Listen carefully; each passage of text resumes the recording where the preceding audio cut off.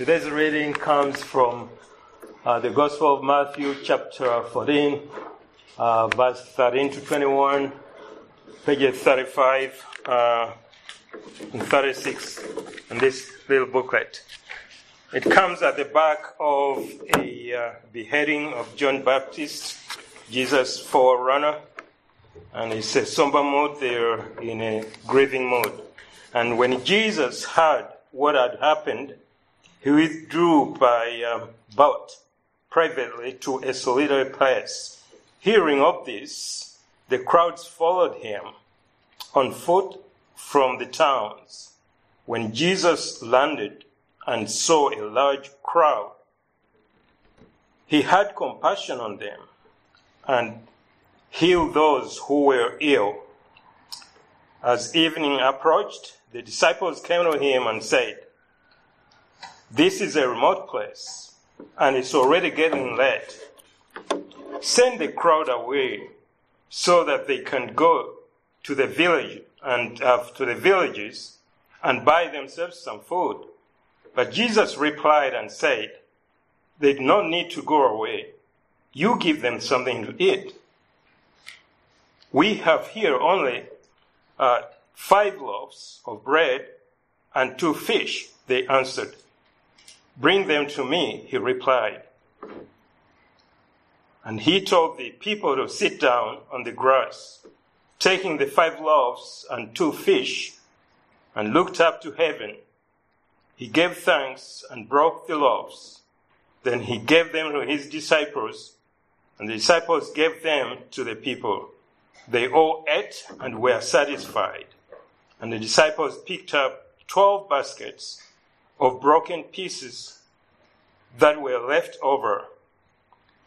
Then the numbers of those who ate were about 5,000 men, besides women and children. That's the word of the Lord. Thank you, Jim, for reading God's word to us. Welcome again to our Cap Sunday. It's so good to see so many of your faces out there. And let me pray, and then I will get into the word of God. Father, thank you so much for your kindness and your compassion to us. We thank you that you are God who sees all of our needs holistically. You are God who sent your son Jesus into this world to die for our sins in order that we might receive forgiveness and right relationship with you. We pray that, God, you would now, by your Spirit, open up our eyes to see the kindness and compassion of Christ. In Jesus' name, amen. So a few years ago, a friend of mine, from All Souls, he took me to a Hot Spurs game. How many of you have ever been to a Hot Spurs game? Okay, see one. At Wembley Stadium. And this was my first time at a premier football game. And I loved it. I actually enjoyed it a lot. I had a blast. And unfortunately for my friend, I didn't walk away a converted Hotspurs fan. But I really enjoyed the game. I really enjoyed seeing people's passion and their love and the love that the fans had for their team. But what really stood out to me was not so much the game or the fans singing or when the Saints or the Spurs go marching in to the old Negro spiritual of when the Saints go marching in. That wasn't what stood out to me. It was the sea of people that you saw on Olympic Way as they were leaving the stadium. Now that was a sight to behold. I've never seen so many people gathered in one place in my life.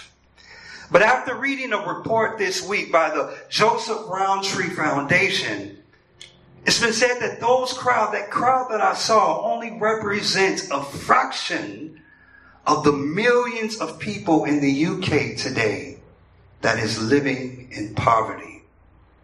And with the cost of living crisis at the highest it's ever been, it's been estimated that at least 13.4 million people are living in poverty now in the UK. That's enough to fill over 150 Wembley stadiums. Imagine that. Well, in our text today, we see Jesus. He is confronted by a vast crowd of people. Verse 21 tells us that there were 5,000 men besides women and children. And some scholars believe that there could have been at least up to 20,000 people in this crowd, including the women and children. And when you look at this passage, you realize that this crowd of people were not spectators there to be entertained by Jesus. These were people who were broken. They were lost. They were desperate. They were hurting. They were searching for healing and hope. Not dissimilar to a large part of the UK and our population today. And so what this passage is going to show us is how we can respond to this crowd, just like Jesus would respond to this crowd. But let's first start by looking at Jesus. See, if you notice from the reading earlier, Jesus was actually headed away from the crowd. He was trying to get away from the crowd. He was going on a much needed retreat to a solitary place to have him some alone time. How many of you have ever needed that? You just need to be alone. You just need to be in a solitary place. Now, some of you extroverts may not understand what I'm saying here, but I sometimes need that.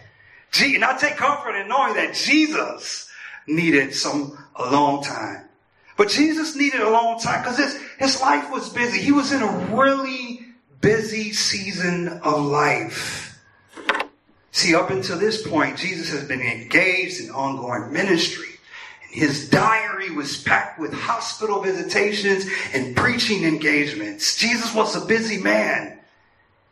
And then in the midst of all of this, he gets this unexpected news that his cousin John, one of his closest friends, was just executed. He was beheaded by a Roman official. So this was undoubtedly a painful and grief-stricken time for Jesus. And we can all relate to Jesus in this scenario, right? The desire for solitude, especially during times of sorrow or when the demands of life become so overwhelming that we just need to get away. We just need some time to be alone.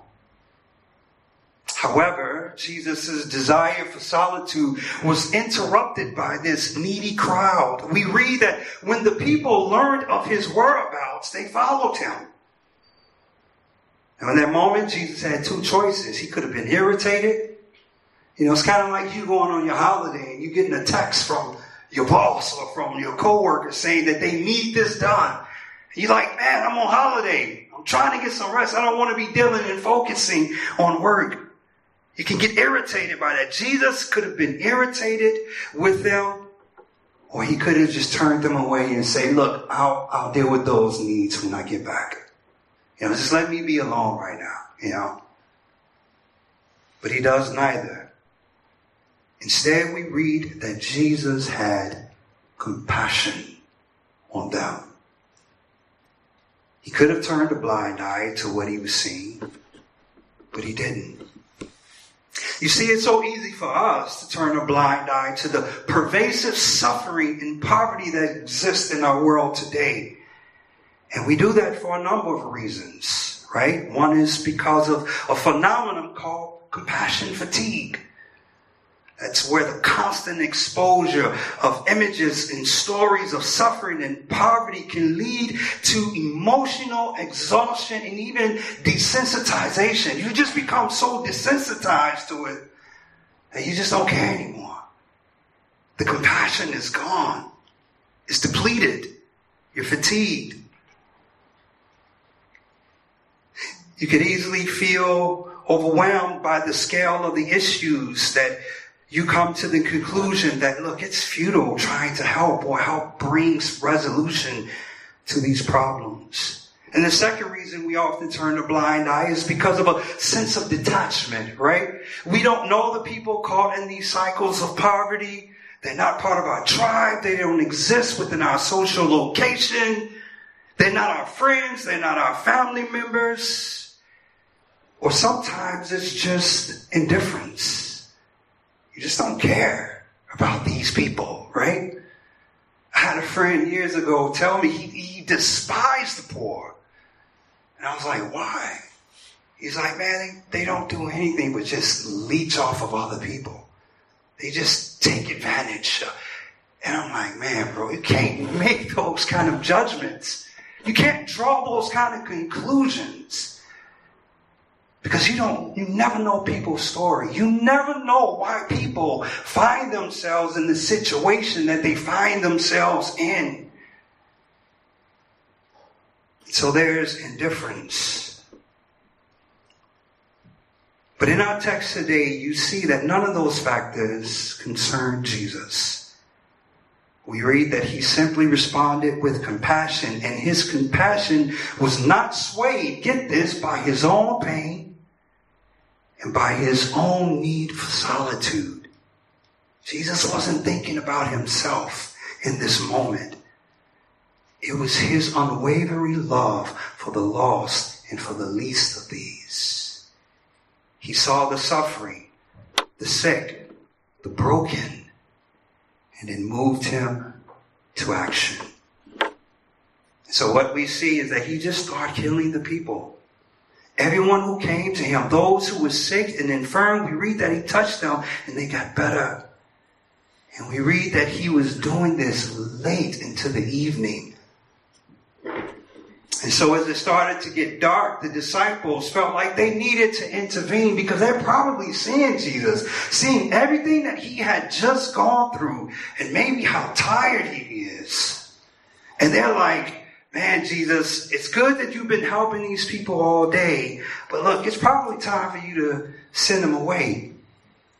Look, I just arrived and I didn't even, you know that saying, you're a poet and you don't know it? You know? Maybe you guys didn't get that. But they come up to him and they're like, Jesus, you got to send these people away. Because if you don't, look, they're going to stay out here late in the last train to London, leave shortly, and if they don't make it, they're not going to be able to get something to eat. And Jesus looks at them and he tells them, you give them something to eat. You feed them. And the disciples are probably thinking at this point, man, that Jesus is so tired that he's talking crazy right now. What do you mean, us give them something to eat? This is a crowd of 20,000. Jesus, how do you expect us to feed all of these people? But this wasn't crazy talk. This was an invitation. You see, Jesus' invitation for them was to join him in his compassion for the crowd. He's saying to them, I want you to see what I see. And I want you to feel for these people how I feel. This probably confuses disciples as it would many of us. If I'm looking out over a sea of people who are hungry and in need and Jesus tells me to feed them, I would think he was being metaphorical and not literal. So the disciples replied, Lord, all we have here, this is all we have. We only have 5 loaves of bread and 2 fish. But for Jesus, this was more than enough. So he says to them, bring me what you have. And when he took the bread and the fish, we read that he blessed it and he gave thanks and he gave it to his disciples to distribute. And all 20,000 people ate that day. And not only did they eat, but they ate and they were satisfied. Meaning that they had more than they full. God gave them more than what they even expected. You see, God took what little they had, and because they were willing to trust Christ with it to meet a great need, we read that Jesus blessed it. And not only did this crowd have enough to eat, but the disciples did as well. Not only had his followers, his disciples, learned indirectly about Jesus' heart for all people, a heart that notices and that feels deep compassion, they were now being shown something extraordinary. That when they accepted Jesus' invitation to step out in faith and put compassion into action, the miraculous happened. And you see what I love about organizations like CAP is how their compassion for the poor and for the suffering led them to take action. And they have committed themselves to this monumental task of eliminating poverty here in the UK. And it's not because they have an abundant resources to do that, but because they are trusting God to multiply the resources that they do have. And as they continue to trust God, we're continuing to hear more stories of people who are finding themselves out of debt.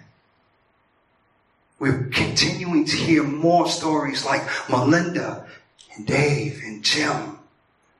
Because God is taking what little resources that this organization has, and he is multiplying it, and he is blessing the crowd.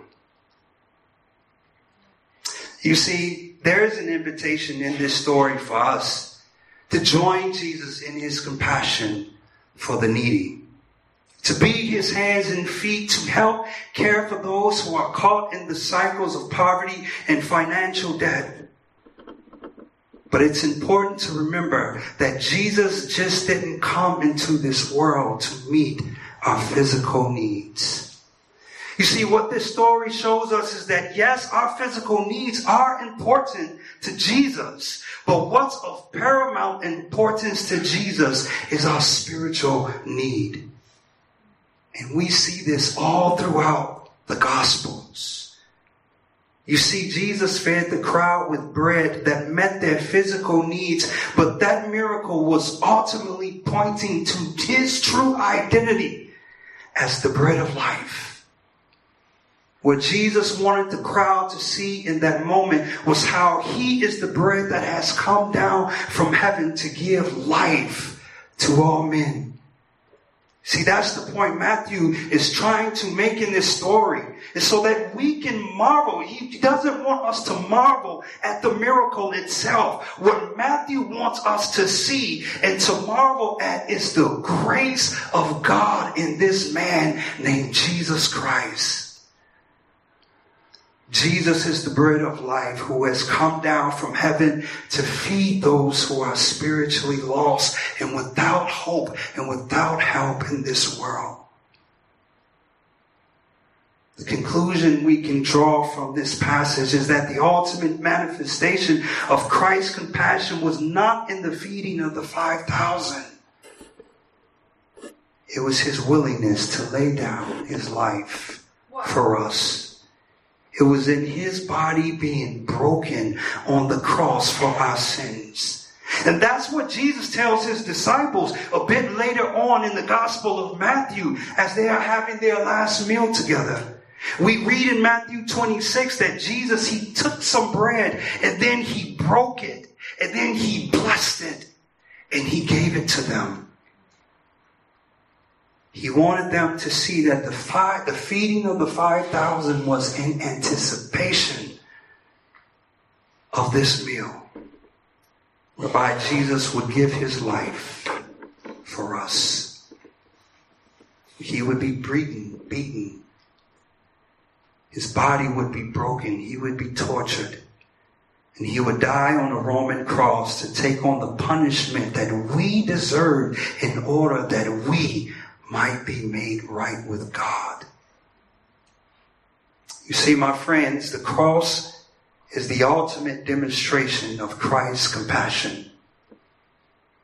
What would it profit if you had all of your needs met, and if I gave you bread and said, go eat, but then you were lost eternally? What would it profit if I gave you a cup of water to drink, but in the end you lost your soul? You see, the most important thing that Jesus wants us to see is his compassion for the lost, for the spiritually lost, those who are in need of a Savior. You see, there is an invitation here. There's an invitation for us to join in the compassion of Christ and not turning a blind eye to those in need. But there is also an invitation here to those who are spiritually hungry to come to Him and to be satisfied. And today, I just encourage those who do not trust Jesus Christ as their Lord and Savior to look to Him, to come to Him, and to have their sins forgiven. There is a debt that you and I cannot pay, but Jesus paid it. He paid that debt when He gave His life for us on the cross so that we can have our sins forgiven. His body was broken. And His invitation to you today is to come and feast on Him and have eternal life. He stands ready to forgive you. And the offer is there, my friends. Do not turn it away. Let me pray. Father, I thank you for what you have done for us in the person of Jesus Christ, how you gave your life, how your body was broken, and how you feed us spiritually, Lord, in order that we might have eternal life. I pray, Father God, that you would open our eyes to see your compassion manifested in the cross. And I pray that, Father God, as you change our hearts to be more like Jesus, may we emulate Him in how we love the least and the lost. In Jesus' name. Amen. Amen.